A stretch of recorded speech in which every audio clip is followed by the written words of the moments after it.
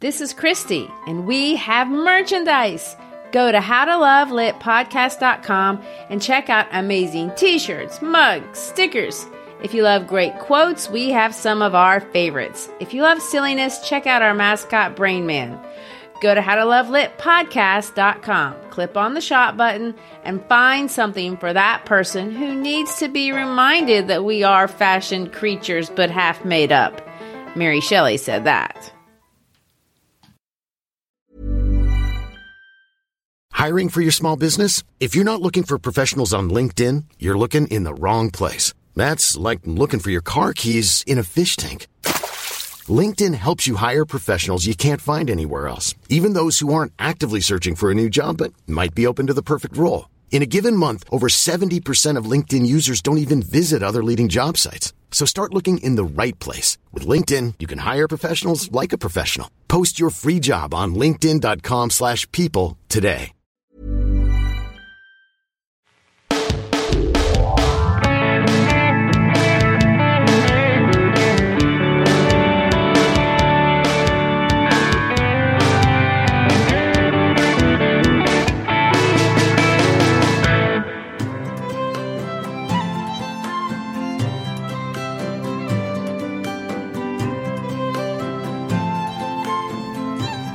Hi, I'm Christy Schreiber, and we're here to discuss books that have changed the world and have changed us.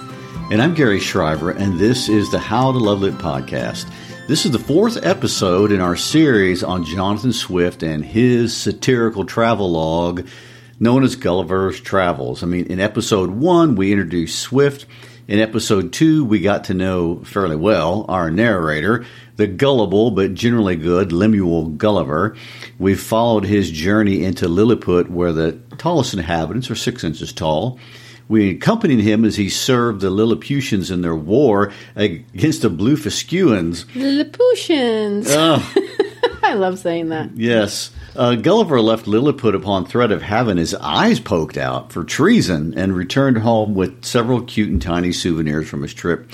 In episode 2, Gulliver leaves home again for a second voyage. This time he is abandoned on the shores of a country where he is the small one. It is a land of gentle giants. However, he is constantly under threat of death, no fault of his own or anyone else's. He's just that small, and his view of things is magnified because of his minuscule size. I feel like my view of things is magnified because of my minimum size. Well, eventually a bird carries him away, and he's found and rescued. Which brings us to today, where we embark on his third journey. This journey, historically, has been the one that we skip over. I've been guilty myself. One reason is that it's episodic. In other words, it's in episodes. It doesn't have a unifying plot line. Gulliver first arrives at this flying island called Laputa. Then he drops down to Balnabarbi. Then he goes over to Lugnag. Then Glubdabrub. These names. Then finally he arrives in a place we know, Japan, a place that exists in the real world. Besides not having a real plot line, the tone switches up as well. The only thing that really unites these stories in this third voyage is the themes. The themes link them, and that's what we're really going to try to focus on today.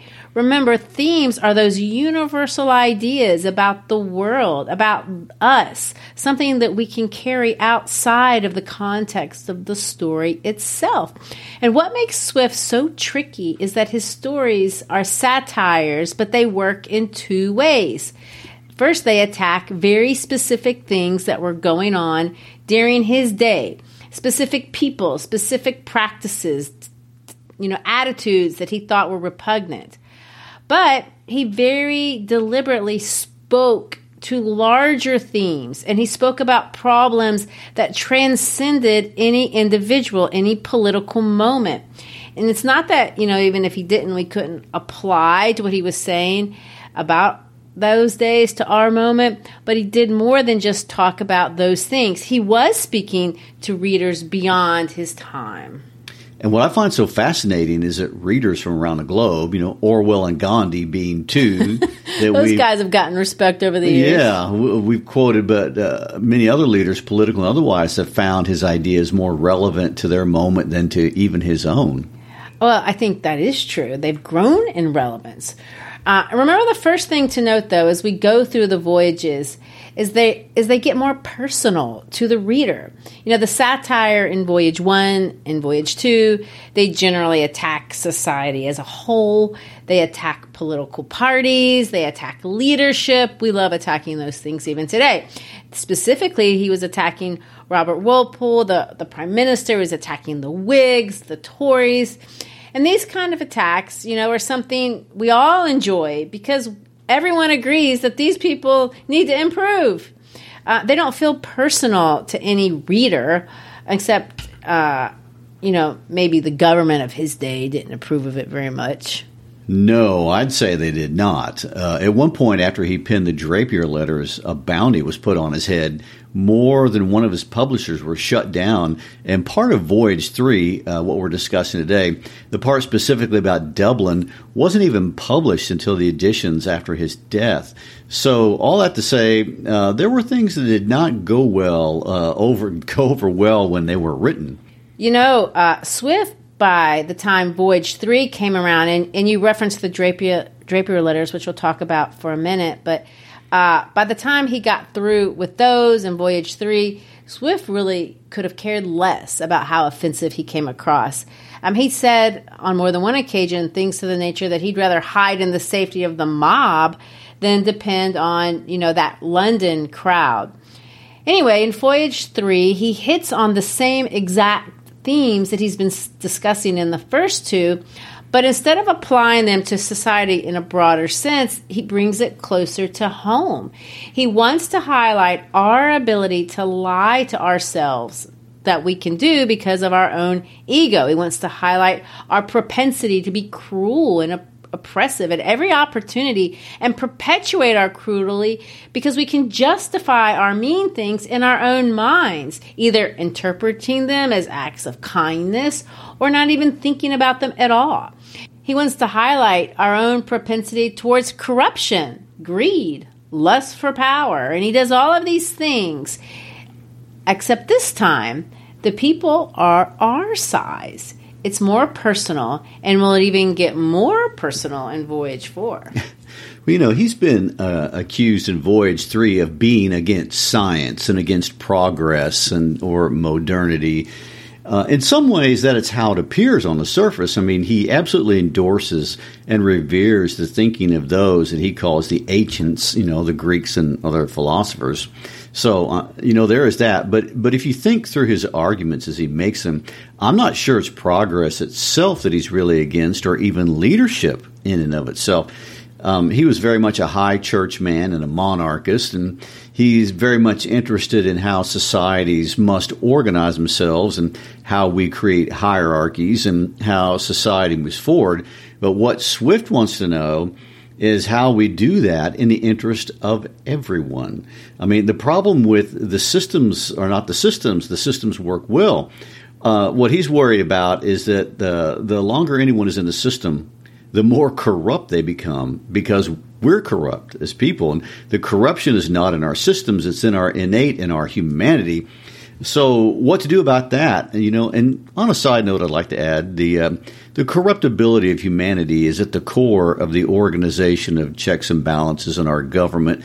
We borrowed some of Swift's ideas when we were writing our Constitution. I guess you're speaking as an American at that point. Yes, at this point, yes. Well, for Swift, it came down to his Christianity.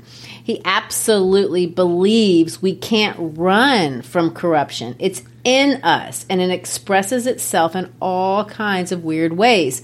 Our pride is so deeply ingrained in our humanity that it corrupts our ability to even see it in ourselves. It plays out in our professional lives. It plays out in our political ones. Wherever we have interpersonal relationships, corruption will emerge. So as we gain power, knowledge, leadership, we also gain pride. And as we go up in the world, we are just a little bit better than those below or who don't have our power, our knowledge, our leadership. And this is what Swift illustrates with this flying island of Laputa.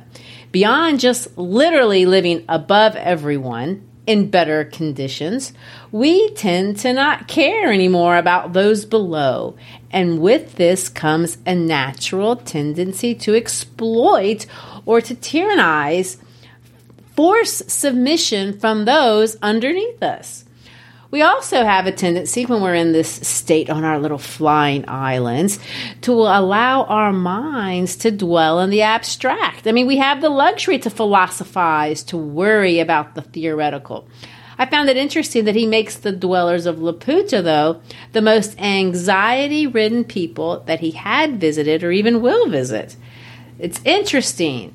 And what's also interesting is that much of the anxiety that they have is caused by things we do in the name of learning, science, art, philosophy. Any version of higher learning can produce anxiety. I know my students are always telling me that. But he points out an irony. The higher we climb into those Laputan clouds, the more likely we are to actually abuse reason itself. It's kind of an interesting idea and counterintuitive, really. So in the name of the academy, we make no sense. Another point to notice is how he connects the scientific and the artistic community. And this, of course, was widely done in that day. But the people of Laputa have two interests, music and astronomy. He makes this connection strong between the scientific community and the political scene.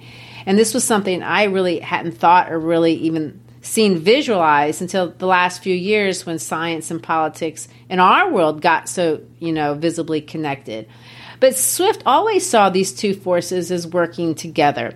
He viciously attacked the Royal Academy of his day, and these attacks got personal to the point of name-calling at times. Science is political, but not just so. It's religious, it's theological, and it's on that basis that he wants to be critical. I mean, he's not critical of the actual science part itself. Well, let me say this. It was very personal, and he got vicious in his attacks against Robert Walpole in Voyage 2. He gets ugly with his attacks on guess who, of all people? Sir Isaac Newton and the scientific community at large in Voyage 3. So are we ready for some historical context here? Well, for sure. But before you get into the crazy context of Voyage 3, and anytime you say Jonathan Swift is going to be crazy, but let me say this again because I don't want us to lose sight of this. To fully engage Swift ideas, we have to keep in mind that the satire will work on two levels. You're going to speak about specific people, and these are people that he's mad at, for sure. Specifically, Sir Isaac Newton, because he was the warden of the Mint, the president of the Royal Society, and really the public face of the scientific community. But there are other people that he's mad at, too. There are direct allegories to current events of those days, and maybe those events don't matter anymore. Well, if they do, they matter very differently. The problems he was addressing, he knew were beyond the specific problem with the currency of Ireland, although that's what he's mad at the moment. The problems were much broader and they were deep. So, Gary, as you explained to us the events of Swift's day, what we need to think about are the larger ideas. That's what's most interesting about reading the book. It's why people like Orwell and Gandhi see relevance in it. How could he have seen these problems that we and our leaders are grappling with even today? I think if we think of Voyage 3 with these larger ideas in mind, we can enjoy it and it doesn't feel maybe so random. And maybe you might not want to skip it next time you have a chance to read it. Okay. Well, Swift is well into wrapping up his writing of Gulliver's Travels in 1723. Vanessa had died in June, and after her death, he went on a demanding 4-month tour of the south and west of Ireland on horseback. He had already finished Voyage 1, Voyage 2, and Voyage 4. We're skipping over 3 at this point. It's around January of 1724, and he's working on Voyage 3 when he returns to Dublin. He gets so angry at something that is going on that he pauses writing his third voyage and anonymously writes 7 political pamphlets that today we call the Drapier Letters. In these, he assumes the identity of a Dublin woolen draper and goes by the initials MB. He claims to be a weaver speaking for common tradespeople or small business owners, as we call them today. And the issues for us are a little confusing, but basically there was a man by the name of William Wood who paid £10,000 to the mistress of King George in order to get a patent to mint coins for the American colonies as well as Ireland. It already sounds sketch. Yeah. The whole thing is corrupt, and it's fairly complicated. It's a complicated monetary scheme that would absolutely devastate the economy of Ireland, and although Swift entirely objected to this sketchy way that Wood got the government contract to mint these coins, that wasn't even the worst problem. The larger problems were that they were overproducing the coins, and as we know, that creates inflation, but they were also of poor quality, which doesn't mean that much to us today, but the coin literally wasn't worth the copper it was made of. And if that weren't enough to make Swift outraged, Sir Isaac Newton was signing off on the legitimacy of these coins while simultaneously financially gaining in the scheme as part owner of the mint. You know, all of this stunk so badly to Swift that he just went on the warpath. And the letters in some ways were hyperbolic, but they got so many people so riled up against Woods that a nationwide boycott forced the whole scheme to be shut down. Woohoo! Yeah, he exposed the scheme for what it was, but what ended up being more important than that, he placed the corruption scandal really into a larger context of Irish identity and nationalism. He basically said, Woods has a contract, but with whom? Not one Irishman was consulted with something so personal as the lives of everyone that lives here. The Irish as a people have a right to resist and refuse this currency, which is what happened. You know, the nation unified, they boycotted the currency, then it was sent off to the Americas, and guess what the Americans did? They unified and they boycotted. And then they left completely. Yes, it's a theme of the British Empire. Well, I'm not sure it was related to the coins, but, you know, it is kind of funny. Well, Swift would later, by the way, be made a hero of Ireland for what he did. And he's considered to be the first to organize Ireland, not as a place where 3 different people groups lived, but as a place where one single Irish identity existed. And so, you know, that's a big deal. Once the Drapier thing is over, literally months later, he goes back to finishing the last of Gulliver's Travels, Voyage number 3. Well, he is definitely riled up, and maybe at this point while he's writing, you know, Voyage 3, he's drunk on his own political success because our narrator, Lemuel Gulliver, joins Commander William Robinson on a ship, and he calls the ship Hopewell. It's kind of nice. Maybe that's how he was feeling. I don't know. I'm totally speculating. But it's an interesting choice of words, so we should hope well. You know, and they go an entirely different direction than he's been the other 2 times. They set out into the Pacific, you know, well, headed for Japan. Note that, you know, his salary this time is double. Poor Gulliver, always wanting us to know he's enriching himself and moving on up. But unfortunately for him, they are boarded by pirates, and among the pirates is a Dutchman.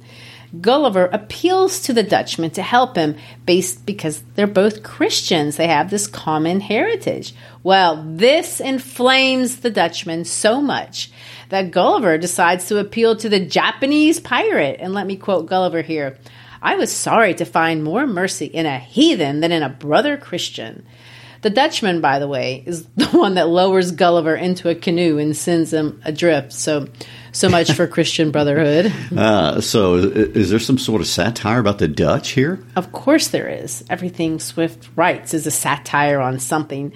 But I bring this particular incident up because in this voyage, Swift's entire satire does take a religious or spiritual direction. It's very understated. He doesn't talk about God. He's not going to sermonize. But we can never forget that Swift is a Christian, and he's specifically an Anglican minister. sinister. And his attack on science, as we're going to see almost immediately, is not on science or the findings per se, but on the arrogance and the corruption that science breeds. His concern is with spiritual things, and it links, and it's these spiritual concerns, that really link the 4 countries that he's going to see on the voyage. And the 3rd island on the voyage, he talks to ghosts. And on the 4th one, he meets a collection of immortals. So these, immortality and ghosts, these are religious concerns, and introducing them in the discussion right here at the beginning with the Dutchman making a reference to Christianity, it's just a clue that this is the direction we're heading. Well, let me add this historical lens because it's kind of funny. If you remember from studying Western civilization, Protestant Reformation started in Germany with Martin Luther, and that's when the Protestants and the Catholics separated. But after that, a man by the name of Calvin grew to prominence. He was in Switzerland. Well, since the days of Luther and Calvin, the seat of Calvinism, to which Swift was opposed, we want to remind you, had moved from Switzerland to Holland. Anglicans were on Team Luther, so to speak, while the Presbyterians that annoyed Swift to no end were on Team Calvin, and that team was based out of Holland. So for people familiar with this second division of Christianity, it's kind of funny. He's basically accusing this Dutchman of not being a real Christian at all. It's a subtle but a funny dig. Well, Swift never misses a chance to target anyone, and he can be funny, and he's definitely politically irreverent. Anyway, back to the island people. Gulliver is lifted into the sky onto this flying island called Laputa.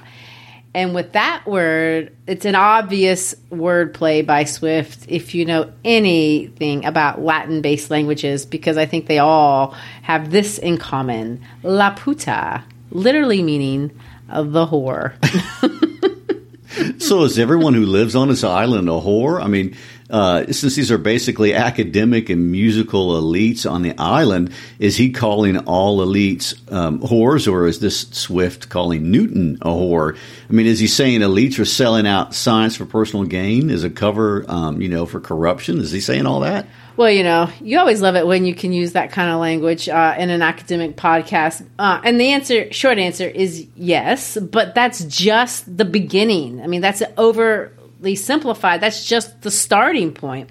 Laputa is beautiful, but the people there are not just disconnected. They are actually evil. Gulliver describes it as, and I quote him, the most delicious spot of ground in the world. The lives of these elite as they live them, and I quote again, they live in the greatest plenty and magnificence. The land there is extremely fertile, covered with, quote, a coat of rich mold 10 or 12 foot deep. It's fertile upon fertile. Laputa actually has hanging gardens if you read the description. It's a city of towers and heights, and that's on one side. But on the darker side, it conducts all of its affairs tyrannically from the air as it hovers over the people they govern. They never connect with the people below. Well, unless you count the connections made by the women sneaking, down below to have sexual relationships behind their husband's back. But besides those interactions between the flying and the island and the land, everything is oppressive.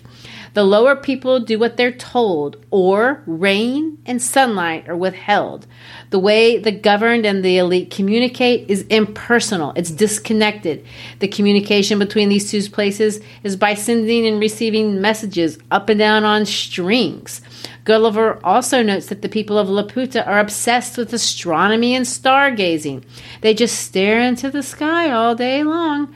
So much so that they have to hire people to slap them in the face to have actual conversations with other humans. Oh, my. I already mentioned that the women in Laputa are so neglected by their stargazing husbands that they've actually become slutty, the court lady being the worst of them. I mean, these people are also anxiety-ridden about things that may or may not happen, hypothetical situations that they have created from possible end-of-the-world scenarios. There is constant fear of the apocalypse in this place.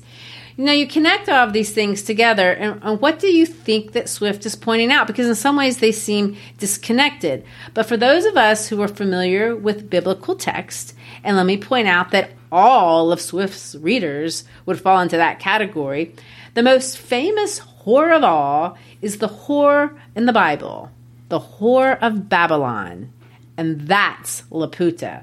She's not just a whore, she is the whore. There's the Babylon, of course, of the Old Testament, but then there's the Babylon in the New Testament.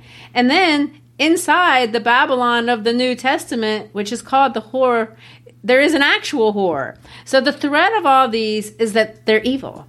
Gary, for those of us who may not know much about the historical Babylon, give us some context so maybe we can string together all these biblical or historical allusions. It sounds like I need to, so we can take a break from all that you just said.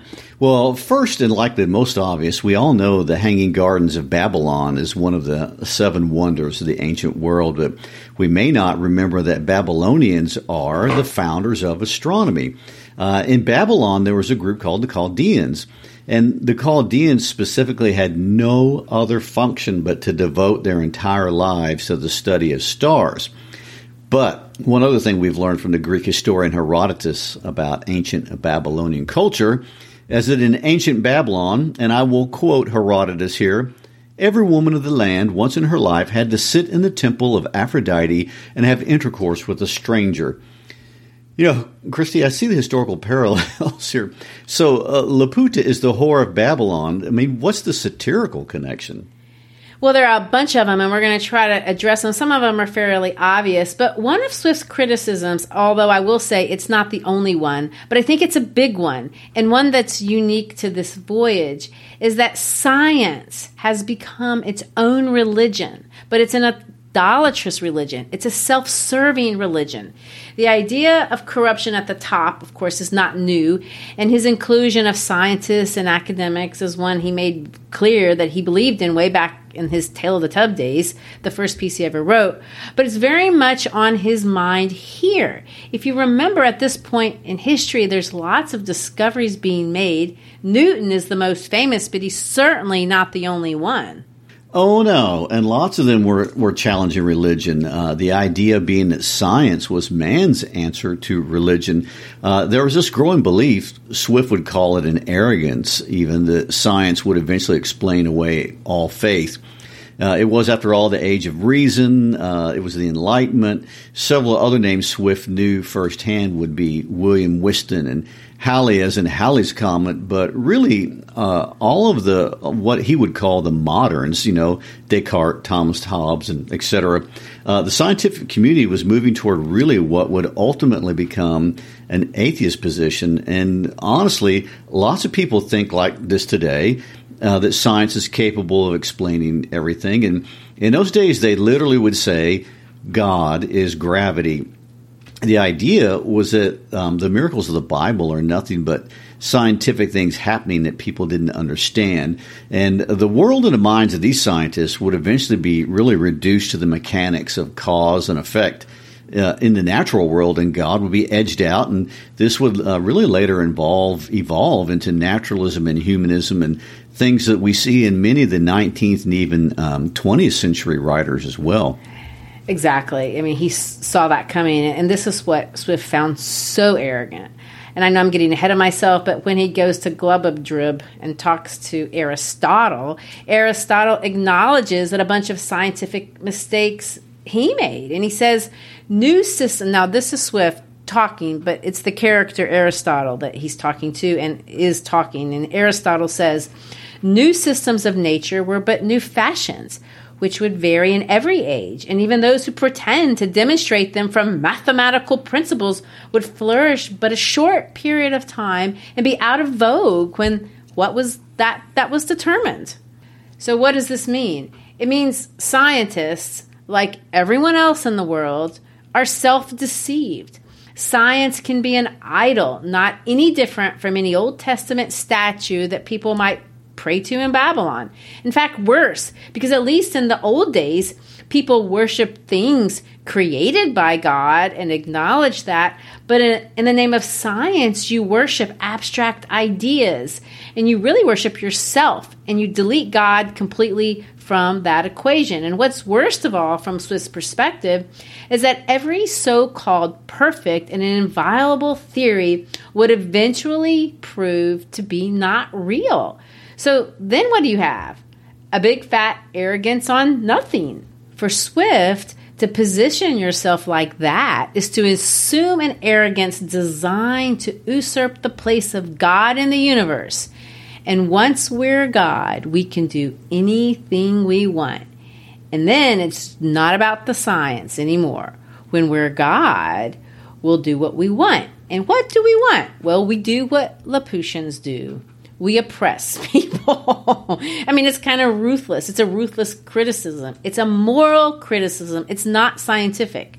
For Swift, and this is even more easily seen in part 4, but for Swift, reason alone is not the end all of being human. Man without God, man even with reason, is pretty pointless. And these Laputians, with all of their scientific learning, are completely pointless. They're useless humans. In part 4, he takes it even farther than being tyrannical and pointless, by the way. In the last voyage, he'll claim that man, dependent on reason alone, is ultimately so immortal that he can justify human extermination and find it acceptable and even useful, I would say, reasonable. Well, that got dark fast. Wow. And I know this does get darker, but the beginning of Voyage 3 is really kind of funny. I mean, I love these flappers. I know. I think this may be another dig at Newton, since he was considered to be a super unfocused, maybe kind of a nutty professor kind of guy. I've read stories where he'd get so engrossed in what he was doing that he'd eat his dinner for breakfast because it had just sat there all night. Likely he would be diagnosed with something as if he were alive today. But I love this concept of people needing to be slapped to stay focused in general. Today, all of us could use a flapper. I know. I think that's true. We're so drawn to the abstract through our digital devices that we can't focus on anything. And I really love this description. As I quote them, their heads were all reclined either to the right or to the left, one of their eyes turned inward, the other directly up to the zenith. Their outward garments were adorned with the figures of suns, moons, and stars, interwoven with those of fiddles, flutes, harps, trumpets, guitars, harpsichords, and many other instruments of music unknown to us in Europe. I observed here and there many in the habit of servants, with a blown bladder fastened like a flail to the end of a short stick which they carried in their hands. In each bladder was a small quantity of dried peas, or little pebbles. With these bladders they now and then flapped the mouths and ears of those who stood near them, of which practice I could not conceive the meaning. It seems the minds of these people are so taken up with intense speculations that they neither can speak nor attend to the discourses of others without being roused by some eternal taction upon the organs of speech and hearing, for which these persons who are able to afford it always keep a flapper in their family.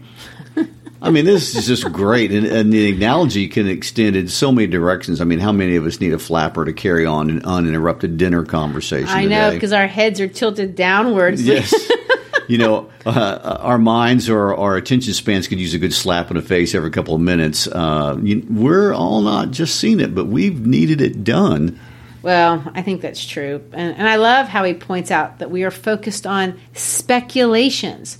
We're not even focused on things that are real. And this really is the problem with these people who live in luxury, literally in the clouds. The elite are not focused on real life. Problems affecting most people don't affect them. They literally are above it. The direct analogy, of course, is the court of King George, but the metaphor can extend to any group of elite people because every place is run by a group of these so-called elites, a combination of the scientific, the artistic community, the political community. They're all melded into one Laputian society in the sky. In Laputa, the elite are so disconnected from those below that the subjects in Legato literally send up their petitions on scraps of paper on strings. Sometimes they send up wine and victual, which seems awfully close in my mind to a reference of communion, suggesting a worshipful as well as subservient relationship between the people below and the people above. Why would the lower people send up bread and wine to the higher ups if they weren't kind of expressing some sort of worship? So, the primary attack on these people, the court of King George, the elite of any era, however you want to label them, is that their arrogance and total dependence on their own ability to reason keeps them from doing anything that is practical or even empathetic. This elitism breeds a loss of moral feeling as well as poor life skills in doing anything that's practical or meaningful. It breeds instead a total investment of time, energy, and intellect on pointless theoretical things. I mean, they have calculations to signify how long before the planet is going to be totally destroyed. In fact, they're so worried about the end of the world, and I quote, "They can neither sleep quietly in their beds or have any relish for the common pleasure or amusement of life.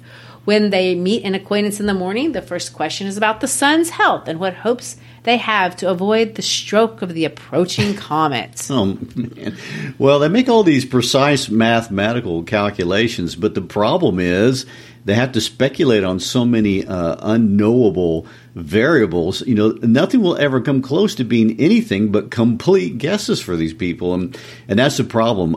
Anyone who gets into projections into the future, this will occur. And the numbers are always based on guesses. And we see this all the time. Although if you were to watch American TV, at least, you never know that the scientific and precise sounding numbers are based on guesses.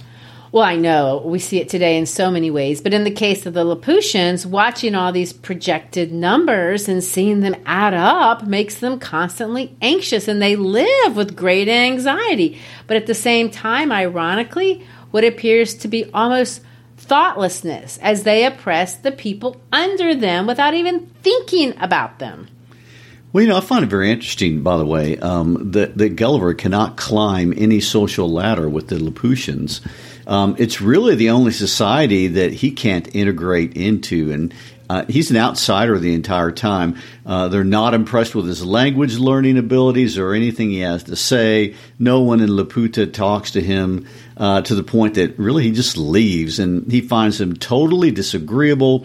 And he goes down to Balnabarbi, a place theoretically governed by the Laputians, although Laputians never come down to see it. Yes, and supposedly, Balnabarbi represents Ireland, and the method they use to oppress them is technology. The technology of that day, though, was the lodestone. But what is a lodestone, Gary? I bet some people might be surprised to know it's actually a real thing, not something Swift made up. It is. Again, this is Swift making fun of people's bull malarkey at this point. Everyone at this point in time was mesmerized with these armed lodestones, and both Queen Anne and King George III had them, and they are stones that are naturally and permanently magnetic. They could attract metal, and they seemed almost magical in the time. And the people during the 18th century were very fascinated with them, and today most of them would just be in museums. Well, in this case, the lodestone would actually move the flying island of Laputa by magnetism anywhere it wanted to go, so that it could cover any part of Balnabarbi it wanted. It was their means of controlling it. Well, let me point out, since the beginning of time, every new technology has been leveraged by those who had it to oppress those who didn't. I mean, this is absolutely a theme in all of human history. And I will guarantee you from here on out that things are not going to change. I mean, every technological advance will be used to control and oppress people. It's just as consistent as any other law of nature, But let's look at how Swift makes it work in this case. Sure. Well, the island rises and falls and moves around, hovering over any section of Balnabarbi it wants. It keeps rain from falling in specific places if it wants to. It controls the sunlight if it wants to. The only thing that keeps the king from just going nuts worse than he already is is that, ironically, his ministers all own property and profit from Baal Benar. That's where their fortunes come that they spend up in Laputa. Even though they don't live there, that's where their interests are. So it's in their interest to take care of things down below to some extent. But I will say this is the interesting section where the king at one point threatens Lindalino, supposedly Dublin. They rebel and he wants to crush them. And what he finds out that is he tries to crush them with the island and the adamant, as he calls it, that makes the flying island move around and fall, that he would destroy himself. So they do have an interdependent relationship, and he ends up having to respect that for his own survival. It's an obvious and interesting claim for leaders. Well, of course, he's pointing out that if the elite destroy the working people, eventually they destroy themselves. But yes, let's circle back to the uselessness and circular thinking of the scientific community, because Swift isn't done making fun of them once he leaves Laputa. There's more. Oh, no, he never lets up. On Balnibarbi, he introduces the Grand Academy of Legado by the way of a former governor named Lord Menotti. And this lord is rejected by the Academy. The Grand Academy does not allow for diversity of thought. Everyone must have the same thoughts. They all have to agree, and if they don't, they're not being scientific. And it's a funny satirical criticism because, they do this all in the name of free thinking. They free thinkly the same way. But Lord Menotti has basically been exiled because he doesn't agree. And his waves are considered not progressive. And in this land, we have to have conformity of all things. What we see here basically is this is a totalitarian state. It's a police state. It's oppressive. And the oppression comes in large part in the name of science. The science is always right, except the reader will see through Gulliver's eyes and his understanding that the science is never right. And not only that, their use of science is either corrupt or totally irrelevant to the improvement of people's lives. I mean, they have a, quote, modern way of farming, but it never produces anything. People walk around hungry. There's a modern way of living, but it's ill-contrived and nothing works. And the one guy who does allow to do things the old way is the only guy eating, but he's a laughingstock. He's considered unprogressive. And we're meant to see the irony in that. Just like in Laputa, here the Academy has all kinds of out-of-touch thinking for all kinds of specialized and speculative absurdities. They're not interested in the stars, but they have other concoctions that they're interested in.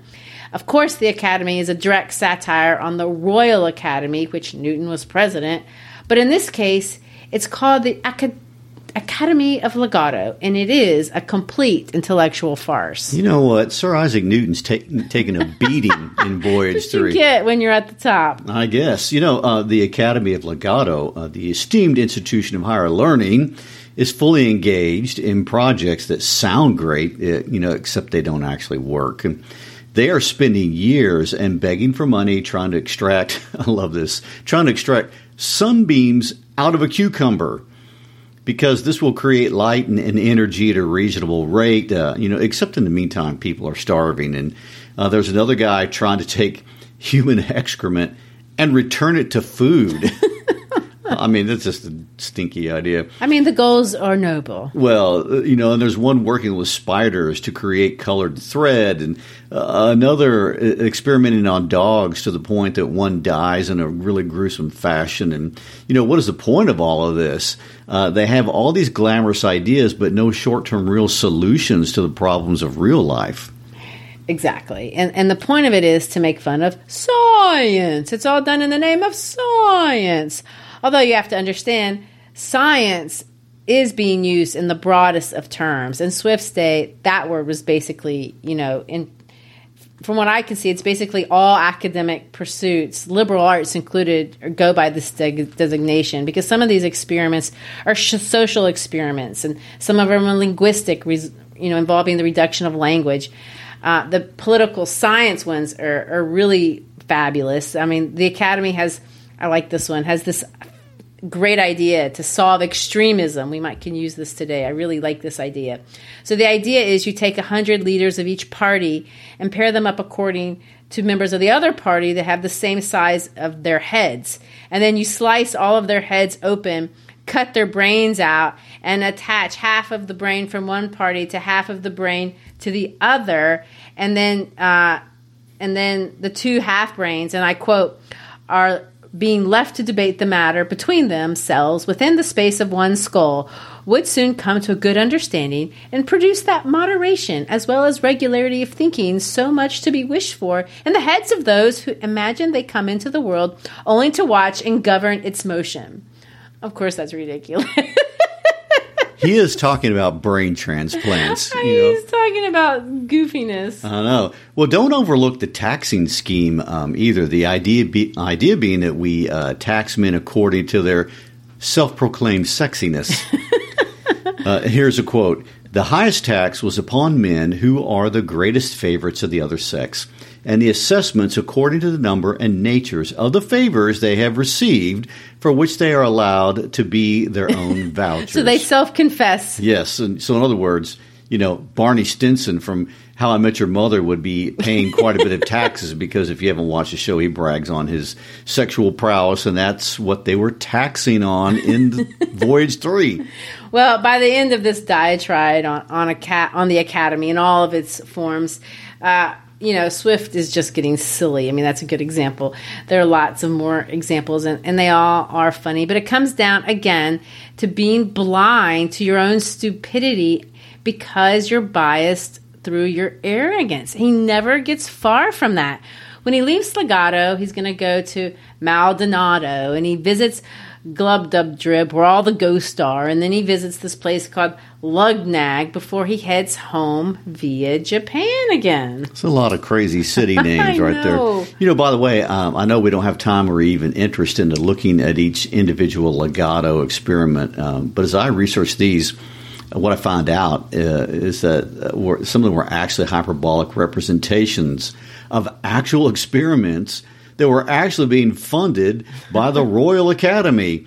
This is attacking academia at large, and really that applies, or it can apply to academia today from time to time. And somebody will run a story in the media about some crazy experiment the government is funding, and it applies to science, but it really applies to much more. He's making targeted fun at leadership in general and things they were actually doing that he found totally pointless, and the general tendency to fund things for corrupt reasons, really, instead of funding them for the general good.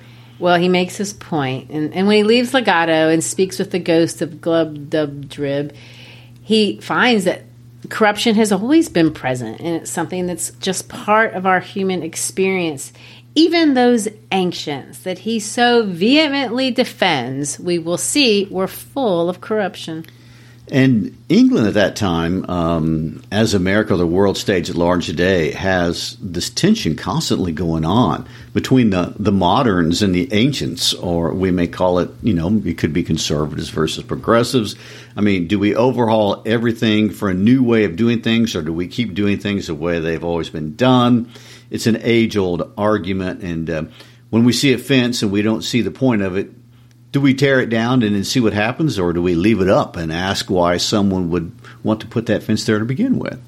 Well, of course, Swift very adamantly sides with the ancients. He's on team leave the fence there.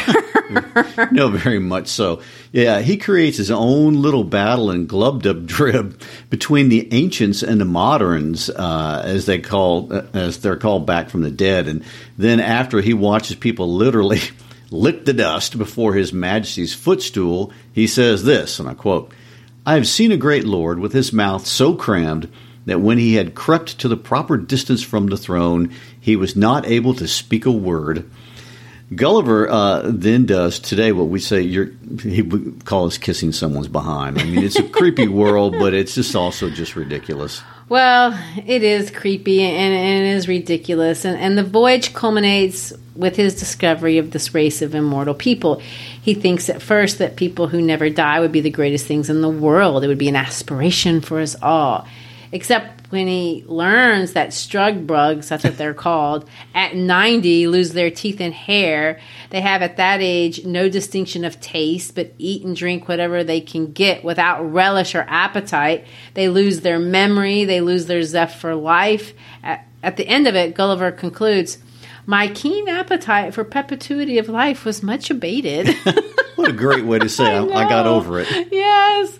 Voyage 3 begins in the clouds and ends with this kind of note of despair, a recognition of our own inevitable mortality. I mean, we can't beat Mother Nature. Gulliver's self-esteem takes a hit here, too, because he receives no name anywhere on this voyage. He's a non-entity for pretty much the entire trip. Everything here is pretty much pointless. Society means nothing. Society does nothing. Society has no empathy or express concern for anyone or anything. Everything is pointless, which brings us back to one final dig on religion and the Dutch. He's on this Dutch ship. It's a requirement for every European leaving Japan that he trample on a crucifix, or that would be a cross, as a sign of disrespect. Well, the Dutch, who are Calvinists, have no problem trampling on the cross. Gulliver, who's claiming to be Dutch, is supposed to do this, but he's appalled because he's not about to dishonor the symbol of his faith. He asks the emperor if he can be excused, to which the emperor responds that he's the first of his countrymen who ever made any scruple on this point, and therefore he began to doubt whether he was a real Hollander or not, but rather suspected he must be a Christian.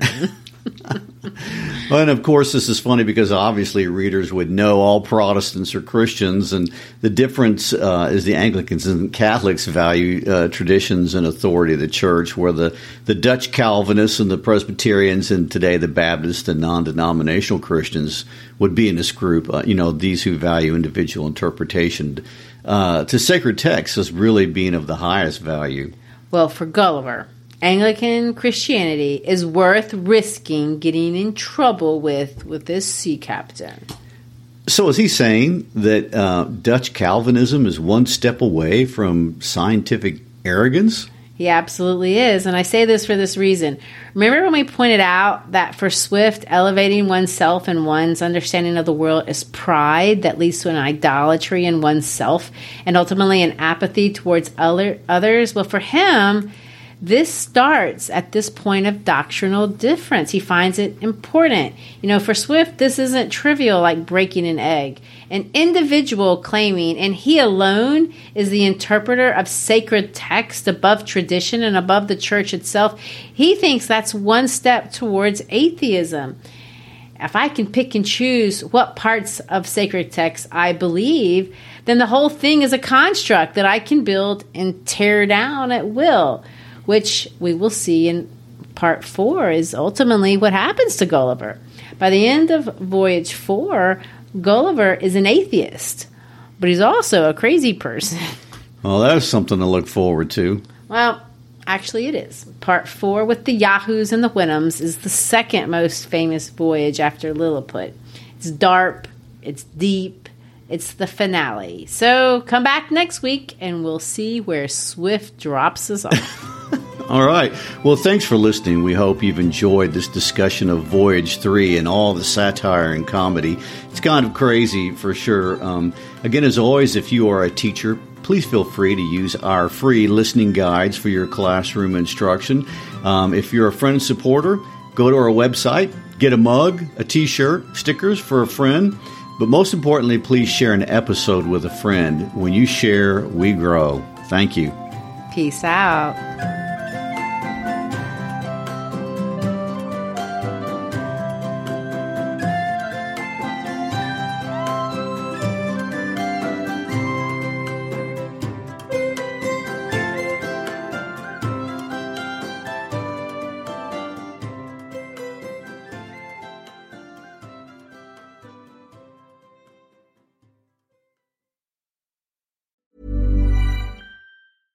Imagine the softest sheets you've ever felt. Now imagine them getting even softer over time. That's what you'll feel with Boll & Branch's organic cotton sheets. In a recent customer survey, 96% replied that Boll & Branch sheets get softer with every wash. Start getting your best night's sleep in these sheets that get softer and softer for years to come. Try their sheets with a 30-night guarantee. Plus, get 15% off your first order at bollandbranch.com. Code BUTTERY. Exclusions apply. See site for details.